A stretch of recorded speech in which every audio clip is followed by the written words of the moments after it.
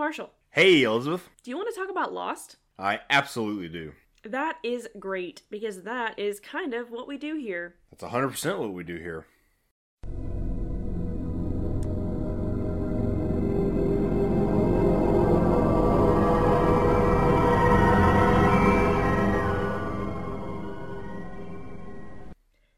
This week, we are talking about episode 4, Walkabout. Walkabout. I am so excited. This was this had a lot of, twists and also just very, potent character moments. Yeah.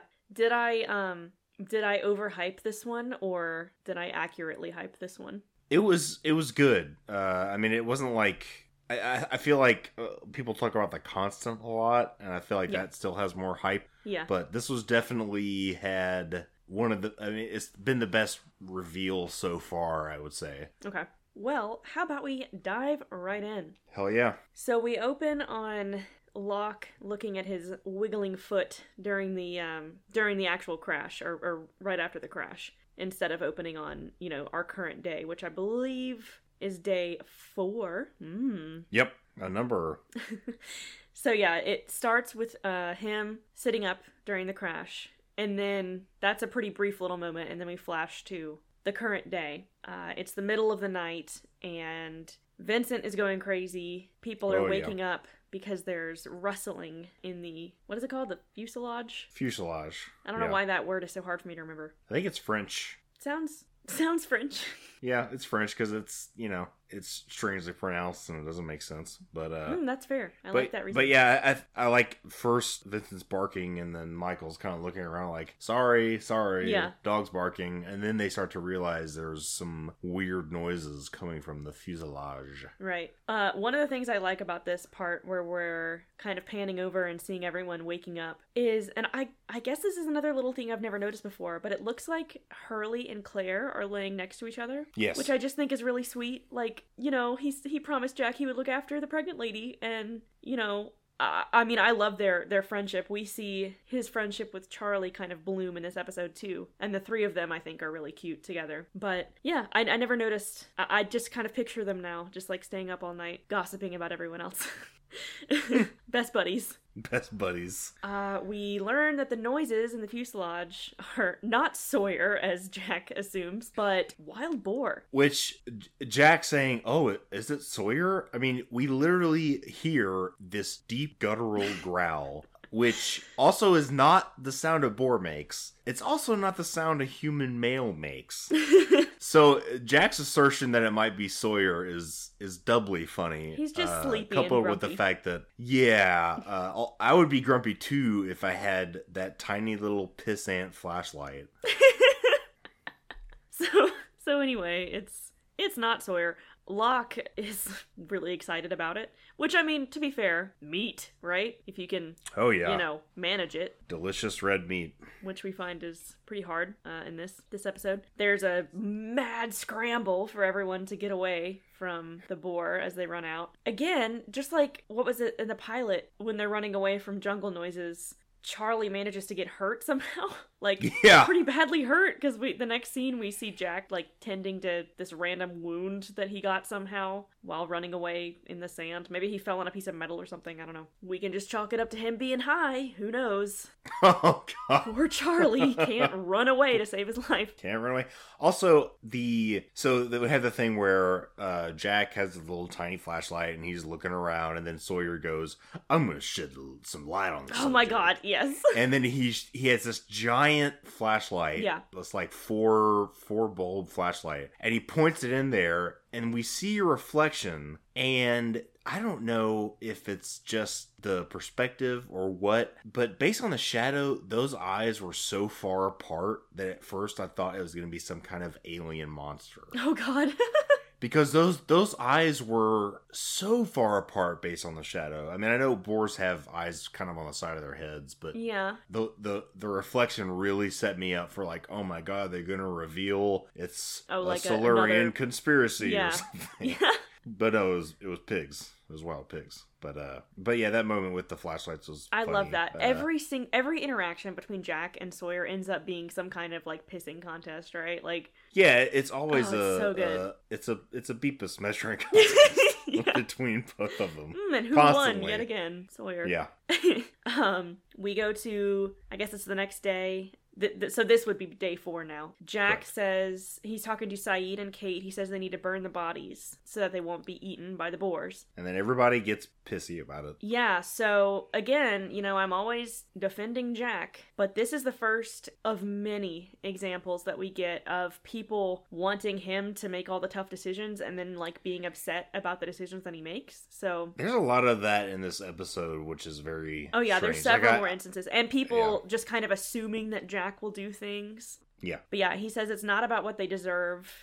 We don't have time to sort out everybody's god, Yeah. But yes, Sayid and Kate are pretty upset about it. But we looked up under the assumption that Sayid is an Islamic practitioner. We looked up Islamic burial practices, and burial is a big part of yeah, of absolutely. their religion. It would be like hugely disrespectful. Yes. But also, I get that people's traditions, especially like religious traditions, are very deeply seated. Yeah. But on day 4, I feel I don't understand why Kate is so sensitive about it. I guess like we haven't really established that she has any kind of dogma or religious leanings or anything like that, but she's still very upset about it, which I found kind of strange. Yeah. But yeah, like I find myself siding with Jack, where it's like, hey, they're people, but we don't have time to, we got to get rid of these bodies. And there's no sense in... I mean, do you really want to spend the amount of time it takes to bury all of those bodies? Like, your energy is very important to conserve. Yeah. And just talk about, like... I mean, as messed up as it is to burn all those bodies, having to bury them, like, whether it be individually or just making some kind of horrible, like, mass grave, like, who in the world would do... Whose job would that be, I feel like a mass grave is even worse than a mass burning. Yeah. And then are you really gonna dig? I mean, so there's 48 survivors. The plane broke up into 3 sections. Let's say there's 75 dead bodies. Are you really going to dig 75 6-foot graves? Yeah. No, you're not. You're going to dig 75 shallow graves, and then the boars are going to dig those up Exactly, again, yeah. So that's going to be even more grotesque. Yeah, Jack is just like, there's no point in burying them because we wouldn't be able to bury them deep enough, and, it's we tough. got more important shit. Yeah, much more important things to worry about. Speaking of more important things to worry about, we see Sayid trying to make an antenna to triangulate the French woman's transmission signal, find out where it's coming from. Kate wants to help, of course. This is the first instance of several that, in my opinion, obviously we've seen Kate have chemistry with Jack and flirt with Jack. And I think I'm the only one who cares about this and you don't, but I was super into Kate and Sayid the first time I watched this show. I think that they have a pretty good connection, and it's a little bit less annoying than the connection she has with Jack because it's less overt. Yeah, I'll agree with that. But I think I have been informed that Sayid is much more handsome than Jack. Oh, absolutely. I mean, Sayid and Kate, hands down, are the 2 most beautiful people on the island. Yeah. Sayid, I think, more so. He's just a gorgeous man. I wish that he would trim his nails. Apparently, the actor, what is his name? Naveen Andrews, I think, like, played guitar or something, and he, like, kept his nails long for that. But whatever. That's my only critique. Just trim your nails. But other than that, gorgeous man. But yeah, they don't necessarily flirt, but I just think that they would be a great couple. But I guess that doesn't matter in the grand scheme of things. But it sure did when I was 14. Okay. Yeah. I mean, they definitely like have a connection. Yeah. I think that's fair. Yeah. This episode, I find Jack and Kate's interactions to be annoying and just like cringeworthy, to be honest. I guess we'll get to that, but it was just like, oh god. I don't know. I think they're cute. Are I think you it's okay? a little... You have a little bit of blood on your cheek. I gotta check on you. Meanwhile, there's a man that's been gored by a boar, but I'm not interested in that. You have a scratch on your cheek. That is kind of funny. Yeah, I don't know. I think they're cute. I think whatever. God. We'll get there. Okay. That's fine. We've established that we have very different opinions on all kinds of character components in this. So that's fine. We see Hurley and Sawyer fighting over food. Sawyer, I guess, has hoarded the last of the airline peanuts, which we find out is all that's left. Yep. There's no meals left, so... we get two very funny nicknames back to back. He calls Hurley Pork Pie. Yeah. And then he calls Jack Metro. Metro! I know! Actually...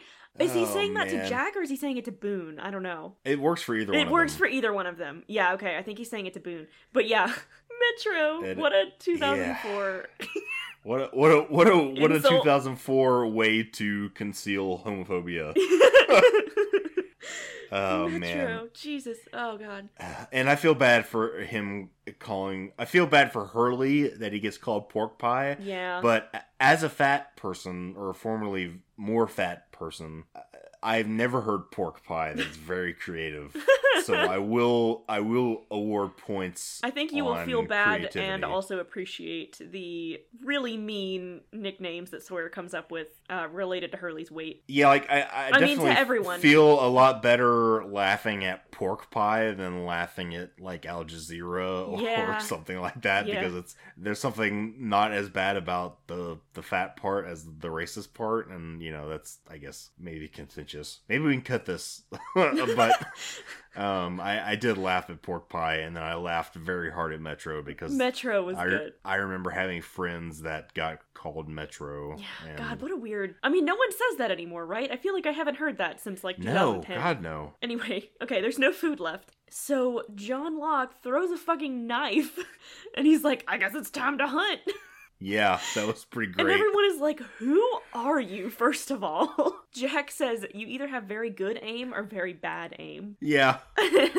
Locke has a lot of knives. And does he say here? He doesn't say why, right? He just says he checked them or something. He just says he checked them. I mean, it gets explained, I guess, later on, although... Well, it gets explained to the audience, but not to everyone else. He's just this man of mystery who has a lot of knives, right? Yes, but also bringing 10 or maybe more than 10 knives on a walkabout seems like excessive? Yeah, like, I'm all for having backups. And, like, it's cool to have a collection, but I don't know what use you're going to get. It's not like it's 10 throwing knives. It's 10 discrete different types of hunting knife. And, I mean, if people have collections, he's clearly got a discrete, kind of like a Pelican-style metal case for them, with the foam cutouts and all that kind of stuff. It's really cool. It's just interesting that he brought that many knives to go hunting. Yeah. But it's a cool way to kind of drop like these big character development moments for him where it's like, oh,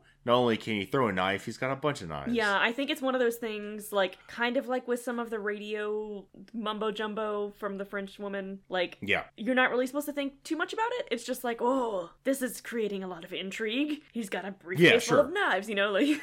Hurley says, who is this guy? Which leads into our first flashback. Yes. And it turns out who this guy is just a guy with a lame office job and a crappy boss. Yep. TPS reports make an appearance, which I feel like is a reference to Office Space. Yeah, which is a fantastic film. I know, God. And they do throughout this entire episode, they do a very good job of hiding every aspect of his life to a point. So it's like every time they have an image, like he answers the phone and he answers it as the colonel and he talks in like, military speech. Yeah. And then his boss shows up and berates him for not having reports done. And then every flashback scene has like there's like a twist, build up, and then a reveal. Yeah, correct. Yeah, so his boss says no personal calls during office hours, Colonel, in like this really asshole voice. And then, did you notice he's punching in numbers in his little adding machine, and it sounds like the Jungle Noises? I did not notice It's that kind of weird. I don't even know how to describe like the kind of clicking and like noise, but it makes the noise of the Jungle Noises. So thought that was cool. It's cool. I I watched the episode twice, but I never caught that. I have to go back and check that. Yeah, it even kind of like echoes a little bit. Like that's what leads us back into the island. So Kate is revealing to Jack that she's going on the hunting trip. Jack says, "How come anytime there's a hike into the heart of darkness, you sign up?" Yeah. And he says, "Is this really about the boars?" And she reveals to him that she's actually going to set up Saeed's antenna. And then she says, "I'm a vegetarian." Which, are you though? Because didn't we just watch her like wolf down some bacon in the last episode? Like I'm pretty sure that was just her flirting. I did not catch that. Yeah, like that has always bothered me every time I've watched this damn show. I'm a vegetarian because like she's not. She's definitely not. I mean, you could be a vegetarian until you get into a survival situation, and then your dietary restrictions go out the window. So I guess, but I mean, she was just like in Australia on some guy's farm. She couldn't have been like, "Oh, I just want like toast." I don't know. I highly doubt that he made her like vegetarian bacon, right? Farmer Ray. No, not on a farm. Yeah. Anyway, if she said I'm vegetarian, you would have beat her over the head. He would have been like, I changed my mind. You can't work here." Yeah, you can't work here. Get out, liberal. But yeah, anyway, I mean, it's not important at all. It's just a weird little like throwaway line that I guess is just meant to be flirty. Because again, this is a scene where it's like, okay, we get it. You're worried about get Kate. it. You want a bone. We get it. Yeah, it's just like I understand what they're doing, but I don't know. Maybe it's because I don't like Jack necessarily, but it's just these scenes always have me like, all right, I get it. Next scene. It's the only time I find myself like kind of wanting the next scene to come up. Yeah, the only reason I'm like overly defensive of him as a character and of their dynamic is I feel like long term you might come to love it, but that's fair. I always do kind of forget how annoying it is in the early episodes. Like the weird kind of rapport that they have with each other so early. It's like you just met each other. How do you? Yeah. And I guess that's maybe they're soulmates, right? They just automatically have this connection. That's not a thing. But anyway, whatever. It's annoying, but it gets less annoying in my opinion. That's fair. I mean, 4 episodes in, it's like this kind of stereotypical, like they're pining for each other and they've known each other for 4 days. But right, I can see that it might get better. But at this point, these are the scenes where I'm kind of just like, chuckling. Okay, move along.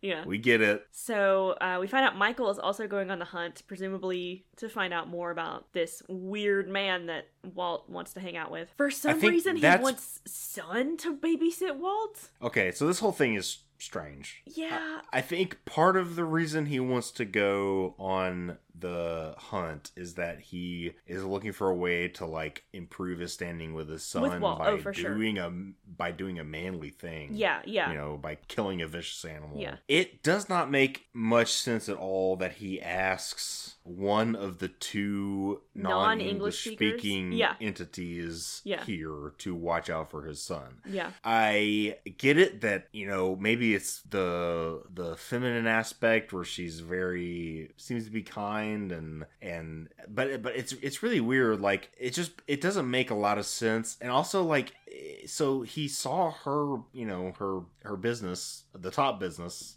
supposedly. I mean, they've had 2 awkward interactions with each other, right? 2 very awkward interactions. There was the one where Jen was like yelling at her while Michael was trying to talk to her, and he was like, "Oh, okay," and he's kind of backed away slowly. And then there was the topless scene. So it's like, why, why? But it just seems very strange. But I guess in the grand scheme of things, it's not that wild. It's not like Walt is tethered to her. Right, like He could just kind of wander off and do his own thing. Yeah. And I mean, I guess we're seeing some early connections between people. They do have kind of a connection. Like, they have kind of a friendship that develops. It is just odd to me that, like, she doesn't speak any. Like, the amount of effort it takes him to explain to her what he wants her to do. Yeah, he's doing the whole, like, foreign speaker thing where he's gesturing with his hands. I know, and just talking really loudly. Lick of sense. Yeah. Anyway, so weird choices, but whatever. We see that Claire is kind of leading the charge of people collecting personal belongings of the people who died. They're gonna have a memorial when they burn the fuselage, and she wants Jack to lead it, and he's just like, no, I'm not gonna do that. This is Jack's comeuppance for taking the leader position on everything, is that now whenever anything needs to be done, we'll see this multiple times in this episode. Yeah. If something out of the ordinary needs to be done, they're like, oh, Jack will do it. Yeah. Go talk to Jack. He declines, and she's like, well, maybe I'll do it. And he's just like, sure, whatever. Like, he's very clearly uncomfortable with this whole situation. Well, right? he says, like, that's not my thing. Yeah. And then Claire's like, okay, well, maybe I'll do it. Right. He's like, yeah, sure. Yeah. Knock yourself out. Pretty much immediately after that, Boone approaches him. I'm sorry, no, that's actually maybe later on. We see Boone talking to Shannon. Shannon is still a bitch. Yeah, he's concerned that Rose has been sitting on her own, not really taking care of herself, it seems like. He hasn't seen her eat or drink. And yeah. They get in an argument, predictably. Boone mentions to her, he says something about, like, the island doesn't take your gold card or something. Because she's saying she can get food on her own. And yeah, he's like, I can't remember the exact conversation, but it's like, the ocean is full of fish, and then Boone says, yeah, the ocean's not going to take your gold card. Yeah, there it is. Which I thought was pretty funny. And she's like, well, I can take care of myself, and she storms off, and she begins a game of what my wife Larissa called fishing telephone. That's funny. She flirts with Charlie to get him to catch a fish for her. Poor to Charlie. Somehow prove to Boone that means that she can take care of herself by just getting someone else to do it for her. By using people. By using her feminine wiles. I guess that's a way of providing for yourself. On Charlie, and then Charlie ropes Hurley into it. Oh, God, so good. I love It's a great sequence. that scene. Before we get there, though, now we see Boone going up to Jack and saying, hey, you should go talk to Rose, because, I'm worried about her. And, again, Jack is like, why me, Like, poor guy. He's like, I'm tits deep in dead bodies. Yeah. Is there not someone else you could recruit for this? But this time, Jack actually says, okay. Yeah. Sure. And I think, as reluctant as he is to do things like this, he does have a connection with her. He sat next to her on the plane and told her he would keep her company. He was next to her when the plane crash happened. So. And then gave her CPR on the island. Yeah, and he gave her CPR. He sits with her for a while, but she doesn't talk to him until later. So we go over to the hunting party. Well, real quick. Oh, yeah. I have no idea if this means anything at all. Okay. But it is Jack and Rose, like the Titanic. Oh. I have literally I made that connection. It could just be total What do you baloney. think that means? Are they gonna have a grand romance? I know. No. Is she gonna? I think is she gonna leave him to die? maybe something like that. Maybe. Okay. But I honestly, it's kind of grasping at straws. I just Right. thought it was interesting that those two names showed up. Jack and Rose. Yeah. Okay. So well, there you go. There you go. That's a theory. You're not very good at concealing I'm your. sorry. Wow, Hey. that was really stupid. No, usually I am. I'm sorry that I laughed Yeah, at this you are. one. No, it's fine. I just wasn't sure. And Larissa had a similar reaction. She's like, "Yeah, that's real interesting." Sorry, Marshall. But no, it's Your thoughts totally are fine. valuable. No, listen, like I've said multiple times in the past, I am literally grabbing at every single thing, thinking it's a handhold on this rock wall that I'm trying to climb. No, and that is really good. I need to improve my my poker face, my poker voice. Poker voice. I don't know. That's fair. Poker voice. Yeah, I mean, I can't see your face right now, so. Correct. Let's see, we're with the hunting party now. They are closing in. Yeah, they're closing in. John Locke is making some gestures to, I guess, tell them to surround it, and Michael is just an idiot, and he very loudly is like, hey, quit doing that. And then they get charged by a boar. Yep. Michael gets injured pretty badly, and Locke is very dazed. He gets the wind knocked out of him, and we see him staring at his foot again. And then that leads into another flashback. We learn that Colonel is Locke's nickname by his friend because they play this game on their lunch break, which I at first thought was Risk, and then I looked it up, and there doesn't seem to be any consensus on what this game is.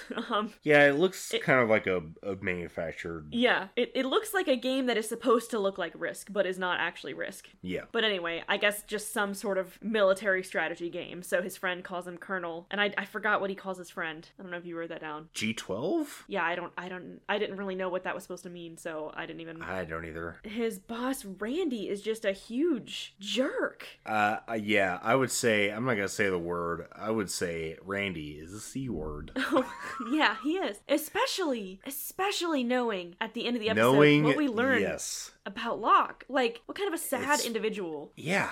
Like, just let him have, even if you think it's totally ridiculous, his desire to do a walkabout. Yeah. Just let the guy have his fantasy. Yeah. But Randy is just a real piece of garbage. Yeah, and he's like, oh, I dug through your files and I didn't see any mention of you in the military, Colonel. You know, like, he's making fun of everything. I'm playing a game. Yeah, like, I'm trying to enjoy off.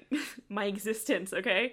And yeah, so he reveals he's going to use his vacation days to go on a walkabout. Because again, Randy saw the pamphlet and decided he needed to stick his nose in it. And he mocks him about that. Locke, at this point, you know, we realize he must have some sort of disability because he starts talking about Norman Croucher. Okay, I did not make that connection when I first watched it. Oh, okay. I just thought he was using that as an example of like, if he like, can do it, I hey, can do it. if- Okay. I thought exactly, that it was like, pretty clear that, like, something was up. Either he was, like, really sickly or something, you know? I was... Yeah, well, you know, I'm great at taking signals, so... Well, I mean, I was shocked, you know, the first time I saw it at the end when we see that he's in a wheelchair. Like, I don't know what I thought it was going to be, but I was like, okay, something is up with this guy, right? But anyway. Yeah, I just thought that Randy was ragging on the fact that Luck was an older guy Yeah. who worked a desk job, who was not like overtly physically fit or qualified in any way. He's just like, you're basically just like, you're an average Joe. You're not going to go do this crazy adventure. You're you know, wasting your time. That's fair, I did too. not make the connection at that point. Honestly, I did not get it until the very end when they showed him in a wheelchair. Yeah. Well, and again, So I mean, that was a huge thing. It's probably a big leap because we see him, which is why, even though I felt something might be off, I was totally blown away by the wheelchair because we've been seeing him walking around on the island, right? Like,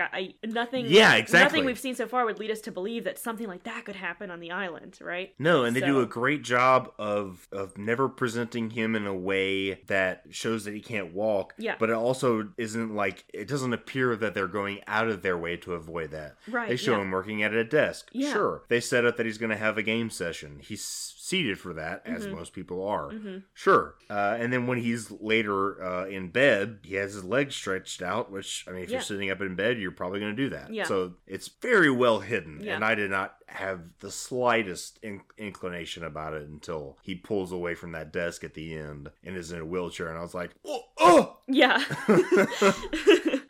Oh, man, yeah. So his, before we leave this flashback, his friend says... He asks if he's told Helen about the walkabout, which Randy, of course, mocks him for. And he's like, oh, who's Helen? Ugh. And Locke finally just kind of snaps, and he says, just don't tell me what I can't do. Catchphrase. Oh, yeah. Oh, boy, is that a catchphrase. Yep. Not just on this episode, but, like, forever. Oh, I assume that, yeah. Because, I mean, he says it, like, several times in this episode. But, yeah, we're not done I think with it. he says it 6 times, maybe 5 Were or you 6? hoping that it was going to be, like, 8 or something? Did you keep track? No, I wrote it down every time in my notes because okay. I was like, oh, it's his catchphrase. Yeah, I think I might have it written down too, each time. But we go back to the island. Locke says, oh, I'm fine, Helen. I just got the wind knocked out of me. And Kate's Helen. like, what? So yeah, we again see the emphasis of him just looking at his feet, just like in wonder as he pulls himself back up, which of course he is, with what we know at the end of the episode. He kind of looks over at Michael and how injured Michael is. He looks at Kate. He says he's just gonna go get the boar himself. Yeah. Kate says, you can't, and then we get another, don't tell me what I can't do. Catchphrase. Yep. Catchphrase. So I think we're seeing, this is the first glimpse of John Locke kind of becoming the character that he's going to be on this island. I won't say much more about that. Would the word obstinate be accurate? Yeah, that's part of his character for sure. I get that. I don't feel like that's any kind of a big reveal. Yeah, they're setting that up pretty solidly. We see, I do what I want. Yeah. I mean, I don't know, man. If I regained the ability to walk during a plane crash, I would kind of think I was hot shit too. Like, oh man, I'd be walking my ass all over the place. Yeah. Be walking in place. We see Charlie and Hurley in the best scene of the episode. No, not the best, but the cutest scene of the episode. Trying to catch a fish together, which is just, their friendship is one of the purest, just most wholesome things on this show. It's really great. Yeah, and this is just the beginning of it. It's a great mechanism to bring levity. Yeah, exactly. Because it's still, like, rooted in the fact that they are trying to survive, but it's, you know, the reality of two people from regular civilization trying to catch a fish with a spear. Yeah. And it's like, honestly, if it was me and Ricky, I don't know that it would be that much different than this kind of experience. I could picture it going exactly the same. Yeah. When you gotta put your body weight behind it. Yeah. When Hurley's like, damn it, crap, damn it. Son of a... hands over the spear to Charlie, and Charlie tries to spear the fish and just like falls under, like his head goes under, and Hurley's like, man, he tries to body slam the fish with the spear. Oh god. Yes, honestly, if I were to picture you and Ricky trying to do the same thing, it would pretty much be the exact same scene. Yeah. Which is beautiful. Yes. Yeah, so in this show, like, so far especially, there's not a whole lot of time for kind of lighthearted B plots, right?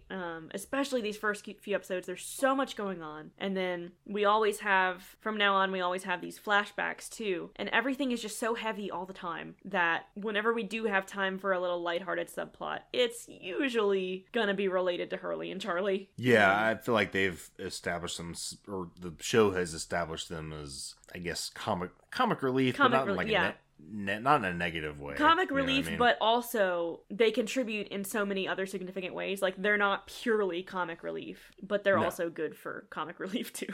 Correct. Back to Claire going through people's things. She finds a photograph of a woman that has Saeed's name on it. She hands it to Saeed. He looks at it lovingly for a minute. That is something we will learn more about. Clearly. Yeah. I did the same thing I did with Boone and Shannon. I was like, oh, it's Saeed's side piece. And Larissa was like, you have no idea who that woman is. And I was like, oh, it could be his sister. So it could be, but I mean, it could be, yeah. We do see him, like, stroke her face lovingly.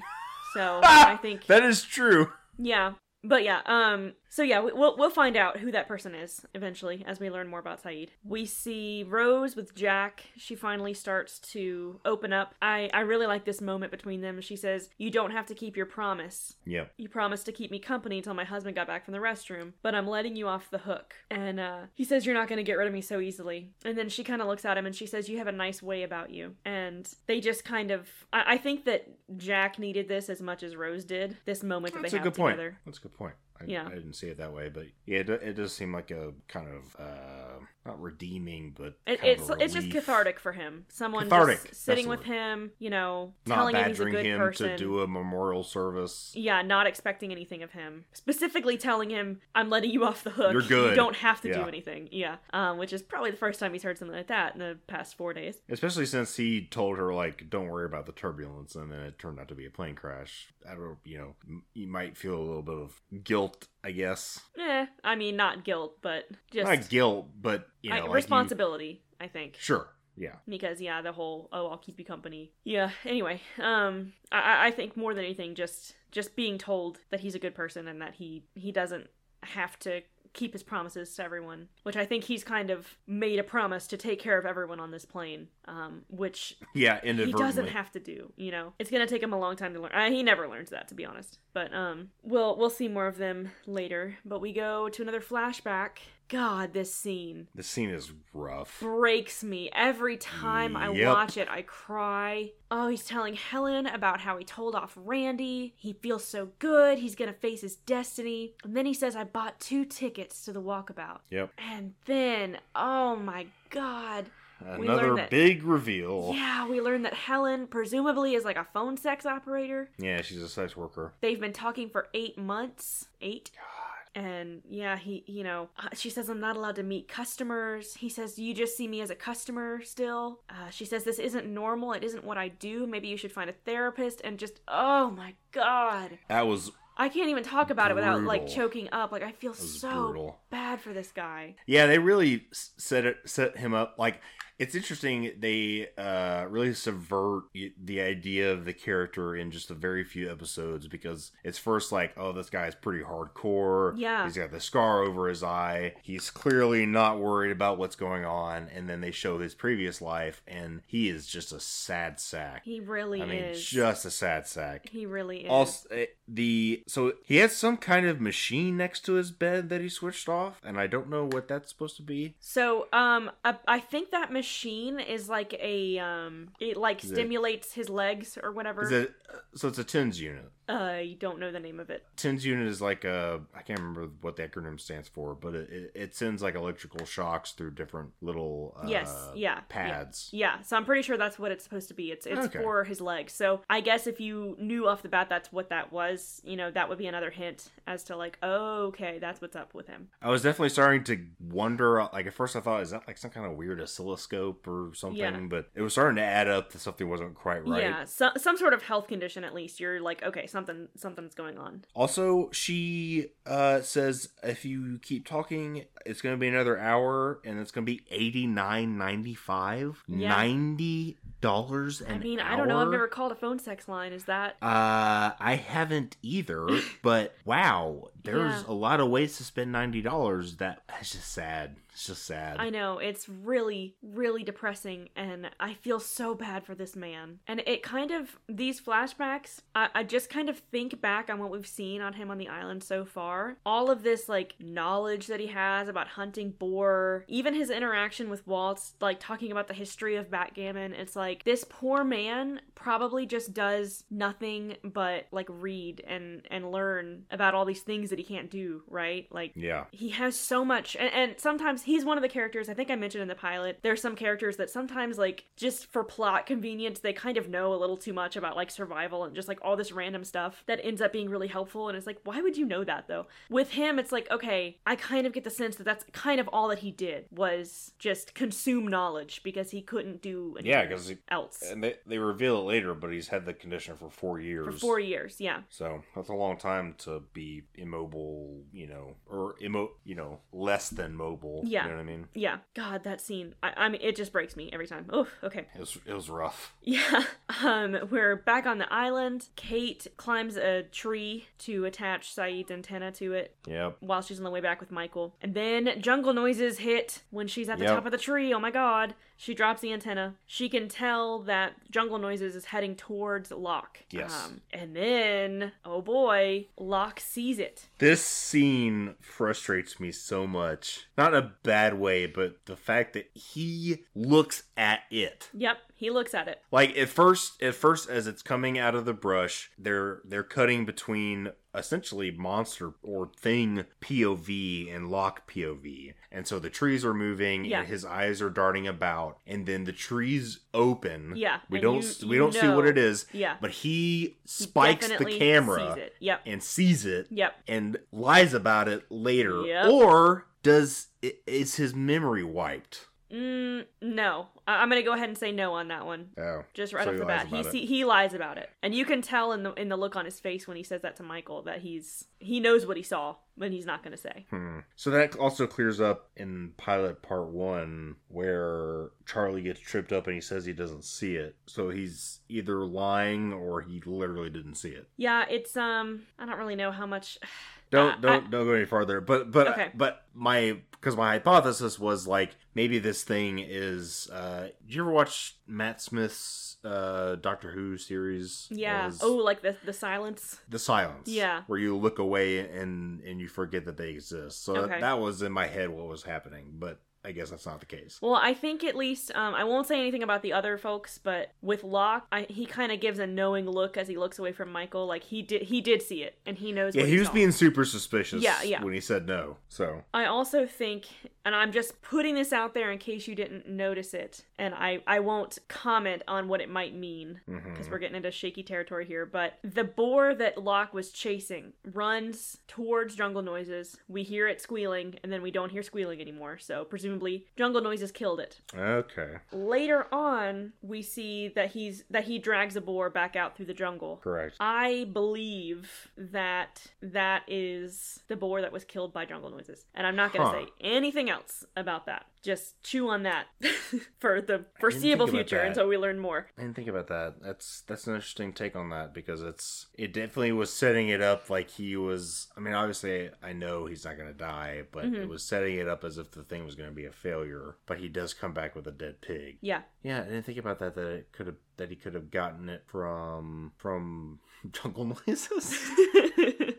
We can refer to it as something other than jungle noises, but not for a while. It's not impossible to kill a boar with a knife. It's just very hard. There are people that do like extreme game hunting where they will only like stab stuff to death because it's like peak, I don't know, hunter killer survival, or whatever. Yeah. Most of the time you don't want anywhere near boars because they will rip you to pieces. But yeah, that's interesting. So I think that's not something that you could put together without context that we will get later. But I'm just saying now because, maybe you'll rewatch it on your own someday, but you wouldn't come back to this moment. So I'm just going to say now, I think that is what happened, is that Jungle Noises killed it. He gets the boar. Interesting. We'll revisit it at a later date. We go back to the beach. We see a tender moment between Sawyer and Claire. He gives her some personal items that he found while looting. Just like anytime he does something halfway decent, he seems really uncomfortable about it. And he immediately has to counteract it with being an enormous douchebag. Yeah, but you know what? He did a decent thing that he didn't strictly have to do. Yeah, and then he balanced karma back the other way by making fun of the fact that Kate and Michael barely survived the outing. Yeah. The Huntress returns. Yeah, he tries and fails to flirt with Kate, and she's like, whatever, man. Oh, God, is that supposed to be flirting? Oh, for sure. You can assume every interaction he has with Kate is attempting to flirt. Why are there so many negging... Everybody loves Kate, man. Yeah. Everybody loves Kate. And everybody's flirting in that horrible, misogynist 2004 way. Yeah. By negging women. Well, not everybody. Mostly just... Not everybody, but it does seem to be a lot more prevalent than it should be. Yeah. This was definitely before, I guess, before Me Too.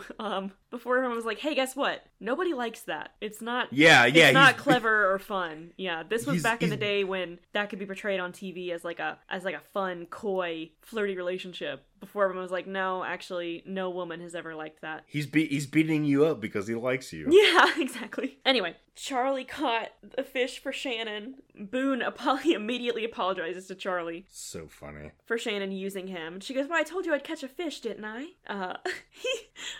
I love every interaction between Boone and Shannon and just how mean they are to each other. He says, that's low even for you. And she goes, oh, go rescue a baby bird or something. Yep. As they're walking off, like they're already off screen. Yeah, so they've already forgotten Charlie, and Charlie's just like, oh, okay, I guess I did that for nothing. Yep. Yeah, no reward for Charlie. But oh, go rescue a baby bird or something is just like, these moments are why I'm really glad that we have a Shannon on this show. Obviously she sucks, but she's so entertaining. It's very funny. I mean, between that and like, he doesn't believe in guns. He goes on marches. He goes on marches. Yeah, just every interaction with Boone, the shit that she says. She's so, like, immediately throwing any of his political ideas right in his face. Yeah. It's so funny. I do enjoy it. Like, she is still a huge bitch, but I appreciate her dialogue. Yeah, like, even the characters that suck, you're glad that they're on the show, because they contribute something. And that's her contribution, is her quips at Boone. Because otherwise it would just be, I think it would be too many goody two-shoes. Yeah, too many Jack is genuine good trying people. to help everybody, and Hurley's nice to everybody, and Boone is like trying to help, and it's like, it's nice to have a foil who's just like, I don't give a shit about anybody else. I just want to I will eat on the rescue boat. Yeah. Oh, man. And she kind of walks, she's like the middle ground between the goody-goodies and like Sawyer, she's not a horrible, terrible person that, you're just blown away by the horrible things she says. She's just really shallow, Yeah. I think the interesting thing is that she still does not seem to have come to terms with the fact that they're not going to leave the island. I think she just sees so many people are still alive and thus can take care of her, like, oh, I don't have to do much because look at all these strong, capable individuals around here going out and hunting boar and looking for radio signals and, stabbing fish. I'll just sit here and eat the boar that they bring. I don't have to do anything. Yep. Let's see. We see Jack and Rose again. Jack... This moment I love. Jack tells Rose they're going to burn the fuselage and that she can say something about Bernard at the memorial. And she looks at him and she says, Doctor, my husband is not dead. And Jack's like, well, he was in the tail section of the plane. Everyone who was in the rear of the plane is gone. And she says they're probably thinking the same thing about us. Yeah. What do you think about that? I think it's a fair assessment because... We've already established how unlikely the current survivors' survival is. Right. So I don't think it's within the realm of the show so far. I don't think it's that ridiculous to think, well, the other people could have survived too. Mm-hmm. It's interesting that she says it with such certainty that makes me think she knows something that the rest of us don't. Yeah, I think that with her, I think she just has a lot of faith. She's clearly, she's sitting off to the side. She's, as we've seen, the people are concerned about her because she doesn't seem to be taking care of herself. So she's going through the trauma with everyone else. I don't think this is another, like, John Locke moment, right? I think it's just purely her having faith that Bernard is alive. Yeah, I guess that could be it. I kind of took it as like... But yeah, she could again, know something. I mean, what are the chances that Locke is the only person who had a miracle happen to him, right? 0%. Yeah, so... 0%. I bet $100 on that. Easily. Something, There's no way something tells you that we're going to learn more about other people too, right? That things have happened Absolutely. to them. Yeah. Yeah, so I think that is a kind of a seed planted to maybe kind of refresh the idea that there could be other survivors, because that hasn't been mentioned. Right. I guess, I think since episode 2, to be honest. Tabula Rasa was pretty heavily focused on Kate. So I think this is kind of their way of like, hey, don't forget, this is mysterious, and also there were other parts of the plane that we have not found yet. Yes. Yeah. Exactly. Out of nowhere, Jack sees a man in a black suit. Tux boy. And then well, it's not a tux. Is it not? No, it's not a tux. It's just a suit, I think. No. Whenever I see a suit, I call it a tux because I'm an uncultured. He looks back at it and it's gone. So, what? This episode just throwing stuff at us left and right. Yeah, that's a whole other element. So we have jungle noises, we have long-running transmissions, we have strange, geologically paradoxical animals, and now we have apparitions, ghosts, maybe? Possibly, yeah. Also, this ghost leads him to find Locke. Eventually, yeah. Yeah, we see... Well, I mean, it's very shortly after this is basically the end of the episode, but... That's true. He follows besuited man, and... Yeah, the same spot where he enters the jungle is where Locke comes out, dragging a boar. Yep. So that is an interesting thing to pick up on. And yes, I think that it's significant. Can't tell you why, but... Yeah, we also... I'm going to have a short complaint here about... Okay, sure. Amazon X-Ray. Oh, no. Oh, no, nothing... did it...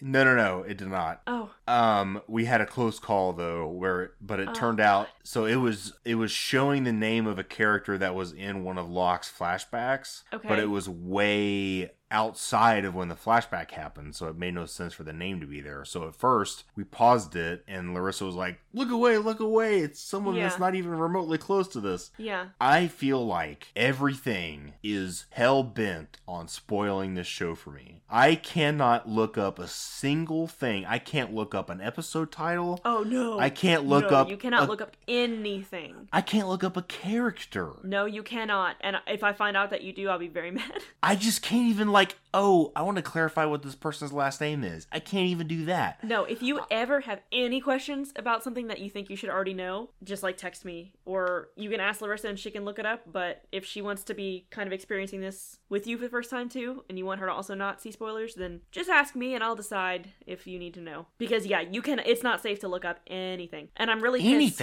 Amazon execs, if you're listening, make it so you can turn off the X-ray function. Yeah, it's a mystery sci-fi show. It's really important that we don't know everyone's name. Yeah, it even does it in. Turn it off. I've watched horror movies on there, and it puts up like the name of the monster. The killer's about to show up in the next scene. What the? You can't do that to me. Yeah. So that's my rant. I'm not one of those people that's like, oh, don't spoil stuff for me. Mm-hmm. I mean, the show has been out and finished for a very long time. Yeah. What I'm saying is that it's very wild that I can't even look up a single piece of information. Yeah. Anywhere without some wild shit popping up, which is wild that I don't even understand what it means. So I don't know the spoiler is there. So there's so many crazy twists and turns all the time on this show that if you look up the most innocent thing, you're gonna read something on accident and you're gonna be like, wait, what happened to this person? Like, what the fuck?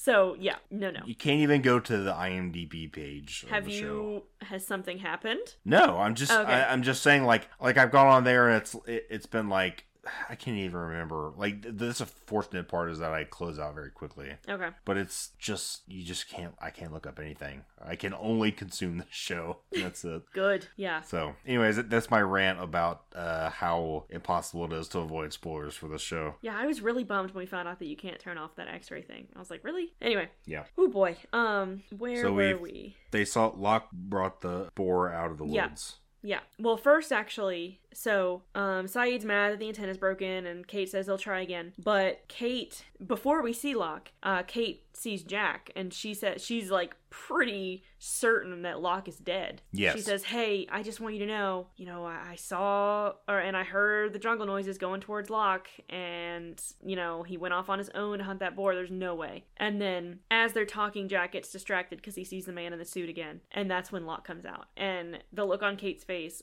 is just like utter shock. Like, how did you not only survive but manage to get a boar out of this? So many questions. So many questions. We see the memorial, Claire reading the list of names. There's just a random number in here. There's a man who is sitting in seat, I can't remember if it's 23A or 23C, whichever one Jack was not sitting in, because he's in 23 something. But Jack was at the window, right? Yeah, so I guess that would have been A. That would be A. Yeah. So 23C. So then this man should have been in 23C, but we never see anybody sitting there. Not important. Just. Oh, okay. But there's a number for you, is kind of in the background. You can hear her reading stuff, and she says so-and-so was sitting in 23C. Jack, notably, is not at the memorial at all. He's sitting alone up the beach. Honestly, I'm kind of surprised that, we don't see more people not at the memorial, right? Yeah. I kind of feel like if I were in that situation, I wouldn't be there. I don't know. I think I would just want to separate myself and not think about it, But whatever. Notable, Jack's not there. Michael asks if Locke saw, and he does refer to it as the monster, so... Yep. Michael says, "Did you see the monster," or whatever it is. Locke says no. Yeah. Again, I think it's safe to say he lies. He hasn't forgotten somehow that he saw it. He just doesn't think anyone else needs to know, in my opinion, is what he thinks. I need to be very careful to not plant the seeds of my dislike of Locke. I will say, he's a very compelling character, and we're gonna love him for a long time, but then might not anymore. And how could you not love him after this episode, especially with his last flashback? Yeah. The tour guide for this walkabout is refusing to let Locke join. He says he lied by omission about his condition. This is when we learn Locke has been in a wheelchair for 4 years. And the tour guide's like, "Look, man, I'm sorry. Our insurance is not going to allow us to let you to go on this thing." He says, I can't remember exactly what the tour guide says, but he says, you just can't. You can't do it. Yep. And then, again, we get 3 catchphrases. Yeah. Back to back to back. "Don't tell me what I can't do." He says, "Don't ever tell me what I can't do. This is my destiny. I'm supposed to do this." So, not only, I think, not only is a big theme with him, don't tell me what I can't do, but destiny is such a big thing for his character. I think he feels as though, especially with this plane crash and waking up and all of a sudden he can walk. Oh, yeah. He feels that he's been chosen for something. And Destiny comes up a couple times. Oh, yeah. Just in his basic conversations, before they reveal. I'm just going to say he's paraplegic, I guess, because I don't really know what the actual thing is, but I'm just going to say he's paraplegic. But before they even reveal that he's paraplegic, he talks about destiny as if it's very important to him. Yeah. And so that, not only because of the miracle that he experiences, also his intense focus on having a destiny and fulfilling it. Yeah. I think it's also what leads him to make, some of these rash decisions that we've seen. Yeah, I think what we've seen so far would be choosing to hunt the boar by himself, and then choosing to not tell Michael what he saw. Also, not running away at all from the jungle noises. Not running away at all, right. And I will tell you, again, of course we're not going to learn what this thing is for a while, but we get a little bit of a nugget in the next episode from him talking to another character. He mentioned something that I just can't wait for you to watch this episode. But it's the next one. We're so close. So we get another flash to Locke waking up after the crash, and we see another scene that makes me cry every time. We see him standing up for the first time in 4 years. Yeah. And oh my god. Well, especially with the music that's playing. The music, I think it's a big part of it. And then he looks around and he hears Jack calling for help, and he runs over to help. Yep. And then back at the memorial, we see again, this is a very powerful shot that I think you should remember. He sees his wheelchair that he had on the plane, and he grins. But then the flames consume the image, right? Yeah. They kind of fill up the screen, and that's the shot that we end on. I just don't forget that. Oh God. Okay. It's just some very powerful imagery that I think we're seeing a lot of what he's going to become, and that's Walkabout. That's why this is like one of the best episodes on the show. They also, again, the benefit of watching it a second time Yeah. is the number of times that you can see. You never see the wheelchair in Locke's flashbacks until the reveal at the very end. Right. But you do see the wheelchair multiple times throughout the episode on yeah. the island. Yeah. Like they're moving firewood or they're moving stuff for the victims and stuff Right. like that. I thought that was very clever. Yeah. It's something that you see and think nothing of. Yeah, it's like not even obvious enough to be a Chekhov's gun scenario, but looking back, it's like, oh, okay, wheelchair. Yeah. You know, it's just it's so blatant, which I think is really interesting. It's why going back and rewatching episodes after having seen them once really it just recontextualizes it, to be honest. Yeah, I think oh my god. I think Lost is a show. I'm not going to recommend anyone be crazy like me and watch it, this is 8 times now. I think it's a show that everyone should watch twice. Because yeah, I mean, I can definitely say that I'm picking more up rewatching it. Even if I wasn't taking notes, there's still stuff that stands out. But if you think you're having that now, like watching the episode twice in a row, watch the entire show and then go back, and you're gonna be like, your mind is just gonna explode into goo because it's. Well, specifically, if we make it through this whole show, specifically watching like season 6 and then going back to season 1 is just like,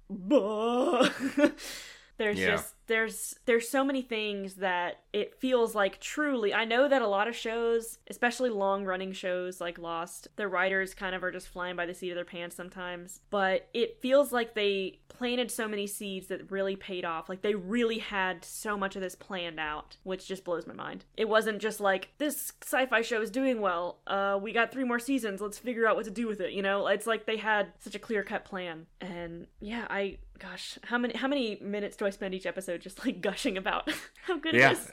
Sorry. Yeah, no, I get it.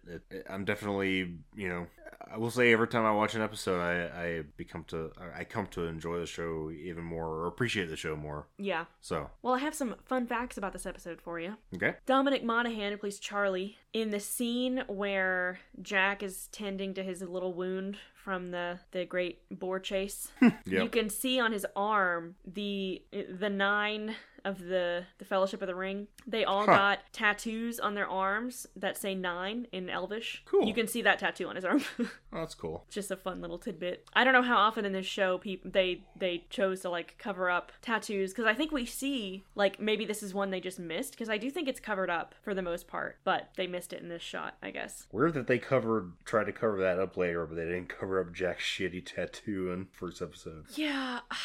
I feel like with that... And then they made a whole episode about it. Yeah, I feel like with that, they were just like, this adds intrigue to his character, even though the tattoos just look so dumb. And I don't know, they should have covered them up. They should have covered them up. I didn't know this. I just, as I was reading up facts about this episode, I learned that supposedly fans say that this episode is the point at which they really got hooked by the show, to the point where it's supposedly called the Walkabout effect, which isn't something I've never heard before, but okay, internet, I guess. And maybe that's because, like, I watched it for the first time when it was still relatively new. Like, I started watching it right when it ended. So maybe it's one of those things where, like, years later, people are like, oh, you should watch the show Lost that was on, so many years ago, and maybe they start with showing them this episode. I kind of think of it as like Doctor Who. Everybody shows the episode Blink when they're trying to, like, get their friend to watch the show, right? So maybe that's what Walkabout has become with Lost. I don't know. But the walkabout effect sounds kind of silly, but that's what the internet said, and it's usually right. So the deleted scene from this episode, the Charlie and Hurley fishing scene, would have originally ended with Jin walking up, easily catching a fish with his hands and giving it to Charlie, so that the fish that Charlie caught would have actually been caught by Jin. I would still like to watch Jin catch a fish with his hands, so. Oh gosh, is that something we ever see? I don't know. I'll have to look for... I don't know if this is a deleted scene that, can be watched. Sometimes deleted scenes they don't even make it right onto, like, the DVD footage or whatever. Yeah, I mean, there's so many different stages stuff can be cut at. But yeah, I'd love to see that. Let's see. You correctly guessed that this episode would be about John Locke. Yep. But you thought that we wouldn't learn about what the miracle was. But you said we might learn how he got his scar. But I think having watched the episode, and obviously you see the flashbacks, he doesn't have the scar. That's just something he got in the crash. Yeah. That finally cleared that up. Yeah. But I do think it's interesting that you pegged it as like action hero scar. I think that's pretty significant. When I see that scar, I think of someone else, but I don't know if I'm going to tell you for a while. Because again, I don't really want to reveal to you too much of what I think about his character, because it's going to change so much from what we've seen. And like, you might continue to love him and think he's the best thing that's ever happened. I just personally don't. Okay. But yeah, the scar is really interesting, and it's such a prominent, like you said, action hero scar, where it's like over his eye, but happens to like not actually his actual eye didn't get hurt. Yeah. I think that's all that I have for this episode. Did you have any? I mean, there's so many questions, right? Questions that you have that you want to be answered by the show? I mean, a big thing is as seeing the dynamics between each character evolve as it goes along. Yeah. I would really like to see... what do I want to see most? I'm very interested in Sawyer's origins. Yeah. Oh, even more than that, Saeed. Saeed, yes. Yeah. Because like they revealed a huge part of that, but right. They didn't go any further into detail, but like would like to know what Saeed's life is like being a Republic guard. Yeah. In the army of Iraq. I don't know if that's the proper name for it, but the Iraqi military. Yeah. In a war that they lost by a huge margin. Yeah, we're gonna learn a lot about that. So that, I think out of all the characters, I would most like to see Saeed's background. Yeah. So far, all that we have of those two characters is we have Saeed with this photograph, and then we have Sawyer. Remember from last episode or pilot, we saw him looking at some handwritten letter. Yeah. But no indication as to who the woman is in the photograph or what is in that letter. But there will be. There could also be something that maybe pulls them together in a way, like some common ground. Maybe. Yeah, maybe. How about wanting to know what Locke saw and why he lied about it? Oh, well, yeah. Yeah. Yeah, totally. And it's from episode 1. Yeah. I want to know what these damn jungle noises are, and I want to know why either A, in the first place they're so hard to see, or B, when you do see them you're compelled to not talk about it. Yeah. And then so quick, and with so many other things happening this episode, you almost forget Jack saw that random apparition. Yeah, it saw ghosts. So what? Yeah, what they keep adding more and more layers to how weird this place is. Yeah, exactly. So we have another layer, which is, I guess, ghosts or well-dressed survivors from other eras. Although he did have white tennis shoes on, which is an interesting choice with a black suit. So clearly he's not from a generation that is more fashion savvy. Really super weird. I mean, it's just, there's so many things that come out of left field in this show. It's just constantly like, oh, by the way, what about this? Yeah. Yeah, God, I'm very excited for the next episode. The next episode, I hope you didn't see it on accident on freaking Amazon. The next episode is called White Rabbit. I saw the title. Oh, okay. But you didn't see the summary? Correct. Okay, so, White Rabbit, what does that make you think of? Well, it makes me think of the Netflix show that the Mythbusters did. Okay. Called White Rabbit Project. But no, so White Rabbit is involved, I mean, you think of magic. Magicians use, rabbits as a prop. Okay. Like, oh, there's a rabbit in the hat or whatever. You can tell I'm very, very familiar with all magic and sleight of hand. Let me redirect you a little bit. White Rabbit is commonly referred to the character from Alice in Wonderland Alice chases the white rabbit and it leads her to Wonderland. So that is more what this one is referring to, is a reference. I was also thinking the saying the rabbit died, where they take blood from a pregnant woman and they stick it into a rabbit. Yeah. No, it's not that. Oh. Because obviously that's a test to see if someone is pregnant. It's very, very obvious that she is pregnant, but I didn't know if that was something to do with her. Oh, so you were thinking it might be Claire, thinking that's what it was referring to? Yeah, Claire. Oh, okay. No, I will tell you, this is an Alice in Wonderland reference. Okay. So the concept of the white rabbit, chasing the white rabbit, the concept of chasing something impossible. Okay. All right. So knowing that context, what the title means, what do you think? Chasing something from impossible. everything we've seen so far, all the tidbits you know about characters so far. Okay. Chasing something impossible. Yeah, I mean, it could be a number of things. It could be getting off the island. It could be triangulating the signal. It could be having a healthy baby on an island. Mm-hmm. Or, as we saw in Tabula Rasa, it could be all of those things because they'll cover it in a montage. It could be physically chasing something. It could literally be impossible. physically chasing a rabbit that is white. Mm-hmm. I think... I mean, the knee-jerk reaction is to say it has something to do with rescue. So, like, they are chasing an impossible rescue that's never going to happen. Yeah, that's a very good guess. So that's my primary. So I'll stick with that. Based on that, even though that's, something that they're all presumably chasing, do you have any just stab in the dark guess as to who the focus of the episode might be? I'm going to go back with my original wild hair guess, which is it has something to do with the pregnant lady because of the rabbit and the pregnant blood and the dying. Okay. So I'm going to say it's going to be about Claire. Alrighty. Well, we will see. It's another really, really good episode. Oh my god. Ricky's probably laughing at me because I am going to be saying that about every episode, but like really, Walkabout and White Rabbit are very good. And you gotta like maybe tone down like the hype a little bit. I'm certainly not hyping White Rabbit as much as Walkabout. I'm not suggesting it's as good, but it's also very good. Every not to bust your bubble, but every time we've talked about an episode, you're like, I know I say this about every episode, but this one's really good. Damn it. Well, anyway, it is. I'm right. I know. I believe you that it is, but also just consider that when you say it about every episode, it becomes hard to determine what's actually going to be top notch and what's not. Well, to be fair about it, I will also tell you when there's a shitty episode, because there definitely are, and I can admit it. Just not in season 1, to be honest. Well, no, there maybe 1. But anyway. Interesting, because you said that season 1 and season 2 were flawless. Okay, I did not say flawless. You said there were no skippable episodes in... No. There are not any skippable episodes. However, I can think of 1 in season 1 and 1 in season 2 that are kind of like, not as strong, but certainly not skippable. Certainly still better than any other show I can think of. But just by Lost standards, kind of, There's 20 episodes in a season? Like between 20 and 22, I think. Okay. Well, 95% hit rate's not bad. Do you have any, kind of seems obvious who your choice would be, but any standout favorite character from this episode? I really enjoyed Charlie and Hurley's interaction.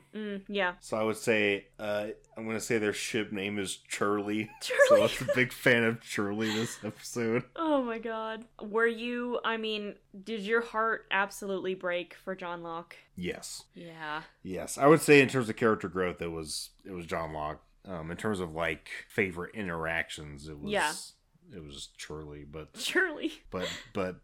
yeah, I felt really gosh darn bad for John Locke. Yeah, that's gonna be a pretty common thread with the flashbacks with these characters. Now, I'm not suggesting that they're all as tragic as Locke, like, oh my god, but pretty much every episode you're gonna end the episode being like, damn, sucks to be them.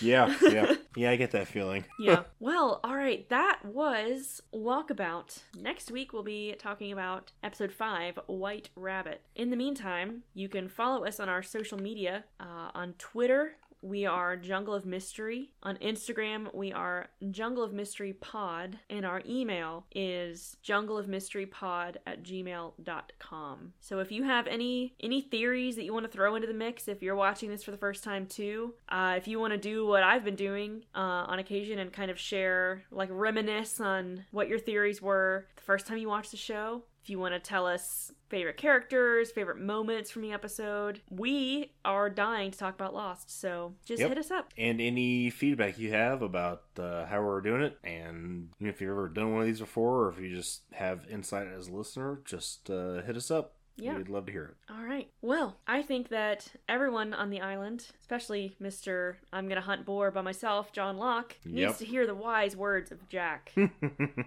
If we can't live together, we're gonna die alone. There's also, it is this bonkers fucking video called Don't Tell Me What I Can't Do that is this weird, like, music video that I'm pretty sure ABC made as a commercial. And it's, like, the chorus is, don't tell me what I can't do. Don't tell me what I can't do. But it cracks me up. There's, like, little puppets in it, and, like, they're, like, reenacting scenes from the show. But then, for some reason, unrelated to this podcast, because it was, like, months ago, I wanted to watch it again and I could not find it. It's like the internet has been purged of this weird video to the point where I'm like, was it a fever dream? Like, did I make it up? Listen, our tens of listeners out there, if you can find a listener in, I don't remember where they're from. Is there somebody? New Zealand? Australia? Ooh, France. If you can find the presumably season 5 promo for Lost set to a song called Don't Tell Me What I Can't Do, please, for the love of God, email it to me at jungleofmysterypod@gmail.com. I promise I won't show it to Marshall. It's full of spoilers. I just need to know that it's real. Please. I'm begging you. If we can't live together, we're gonna die alone. Please. I need you.